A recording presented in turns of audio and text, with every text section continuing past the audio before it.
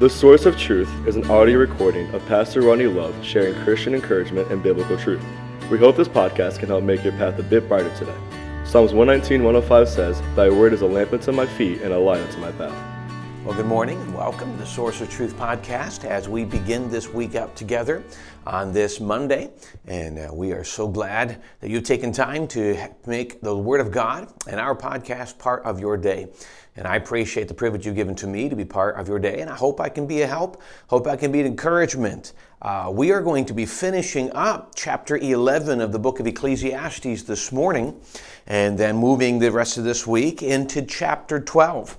And so sometime this week, we will be letting you know what next book we're going to be going into after we're done with Ecclesiastes. I have to be honest, 12 weeks or 12 chapters, I really expected to take a little longer, or at least feel longer. There's been 30 some different episodes, and so it's already taken several weeks.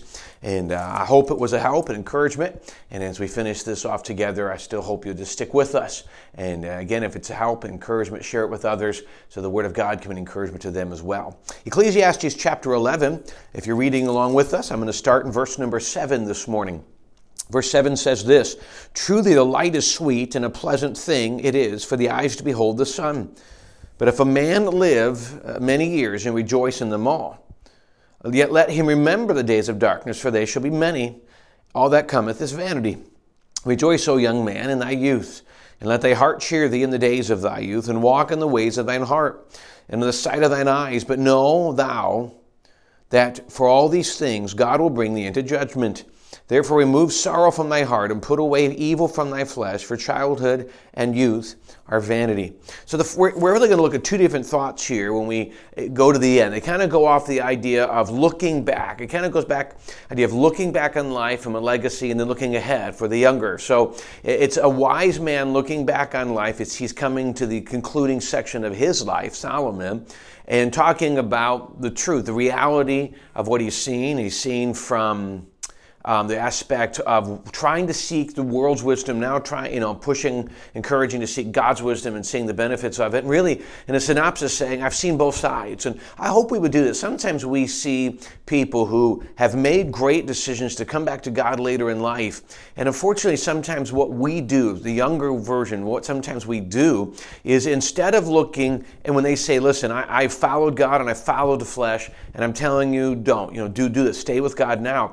A lot of times what we do as a younger generation is we don't look at what they've done and say, I'm going to skip the pain they've gone through. We have this tendency to, well, they went through all those things, I'm going to do it as well. Like somehow it's a good thing to get the negative before you come back to God. And so I hope we embrace what Solomon's teaching us here, is that he is coming at the end of his life saying there's some great principles we can learn. May we embrace them at what age we are now and not say one day we'll embrace them. Wisdom dictates that we embrace the knowledge we've been given right now. So let's look at these verses and walk them through. The first thing he talks about is basically remember to enjoy life as you have it. And there's some things we understand. What does that mean to enjoy the life? He talks about, verse 7, it is truly the light is sweet and a pleasant thing for the eyes to behold in the sun. I read this earlier this morning. I'm telling you, it is so applicable to our weather this year. Living in the Northeast, one of the things we get is a lot of what they call gray days, overcast days.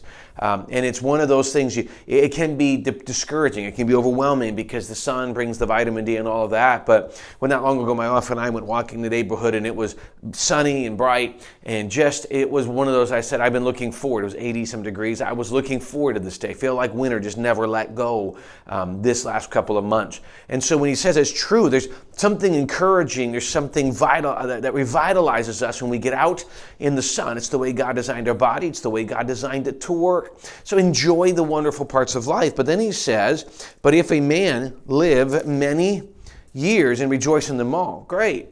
Enjoy all what we give him. But remember this, let him remember the days of darkness, for they shall be many. All that cometh is vanity.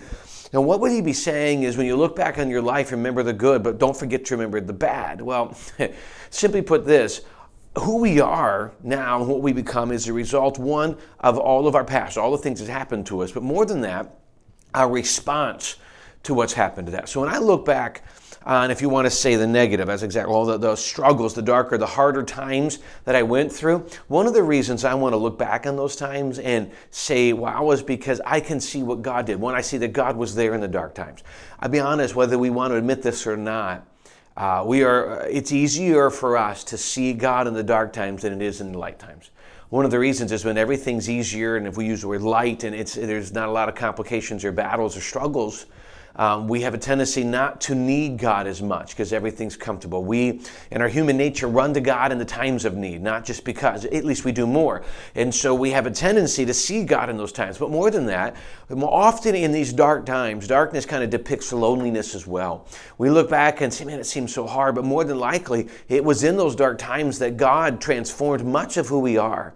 Now, that could mean that it was, unfortunately, we became bitter and angry and we kind of walked away from God in those dark times, or we held harder, dug deeper our roots into the Word of God and to God and allowed Him to prove Himself over the time.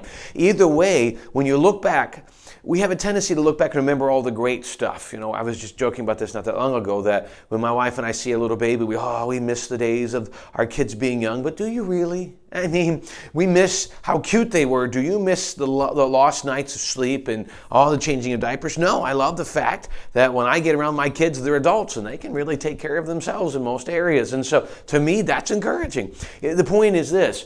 When you look back, remember both. Remember how God worked in both scenarios. But then he says in verse 9 and 10, he kind of leans down to youth. And he talks about investing what we have, the time we have. And no matter what age you are, there's a truth here. So remember, young man, in thy youth, and let thy heart cheer thee in the days of thy youth, and walk in the ways of thine heart, in the sight of thine eyes. But know thou that for all these things God will bring thee into judgment. I'll explain that in a second. Therefore, remove sorrow from thine heart and put away evil from thy flesh, for childhood and youth are vanity. In verse 10, he says what a lot of people say. Well, I'm young, I'm going to live it up, and then when I get older, then I'll start serving God. And he's trying to encourage the younger generation, please don't. Like we just said, the older generation looks back and says, remember what God has done and embrace the good. Younger generation, don't wait until you're in the later stage of life to come back to God. There's so much good wants to do for you. There's so much good God wants to do through you. There's so much how God wants to use you to impact other people. And don't think, well, I'm young, it's no big deal. The world tells you it's young, live it up, move on. God says in the end of verse 11, all these things will God bring thee into judgment. Simply, when I stand before the judgment seat of Christ, I will be not just judged on the good things I've done. I will be judged on what I did with the time I was given. So at my age, if I decide, when I get into my 60s, then I'll get serious. God said, I've given you all these years. What did you do with it? I gave you X amount of time on this earth. What did you do with it? For example, you might be 25. What if God came back today? What did you do with the time God gave you? And when we stand at the judgment seat of Christ, which could be at any time, what can we account to God that we did with the time God gave us on the earth? So right now, if you're 15, 25, 55, whatever it is, in that time, what have we done for God in that time? Now, sometimes we go back and say, well, I gave God this chunk of my life. I gave him 20 years and I did all this, and now it's my time. Or I'm going to give him 20 years at some point. Can I encourage you that if you've given a lot, now you say you're done? Why? Why aren't we still investing some level of ourselves back into God? What is it about God that He got our portion of time? Now it's my turn. I think we have a wrong perspective here. And He's saying, listen, embrace the time you've been given and honor God with the time you have been given. So we look back on, enjoy what God has given you now. We get so busy looking ahead and what we wish we had and all these different things. Enjoy what God has given you now. Embrace it, love it. As we're older, look at what God's doing in the good and bad and see God in the midst of all of it. And then when we move forward, mostly younger at this point, but when we look at our life, don't look at it as, I will do things later. Embrace all we've been given now. Take advantage of the opportunities in front of you now, because if you embrace them now, God will give you more. Don't wait. Don't waste. Yeah, there's a lot this world can offer, but don't waste your time on the emptiness and the vanity, as he calls it, of the things of the world. Well, again, thank you for joining us on this Monday morning, taking the opportunity to take just 10, 12 minutes out of your day to spend with us. It is greatly appreciated, and we just appreciate the chance to be able to teach the Word of God. I know it's encouragement to myself, and I hope it is to you as well. Hope you join us throughout this week as we finish up the book of Ecclesiastes and then continue to move forward. Hope you have a great week and a great remainder of your day. God bless.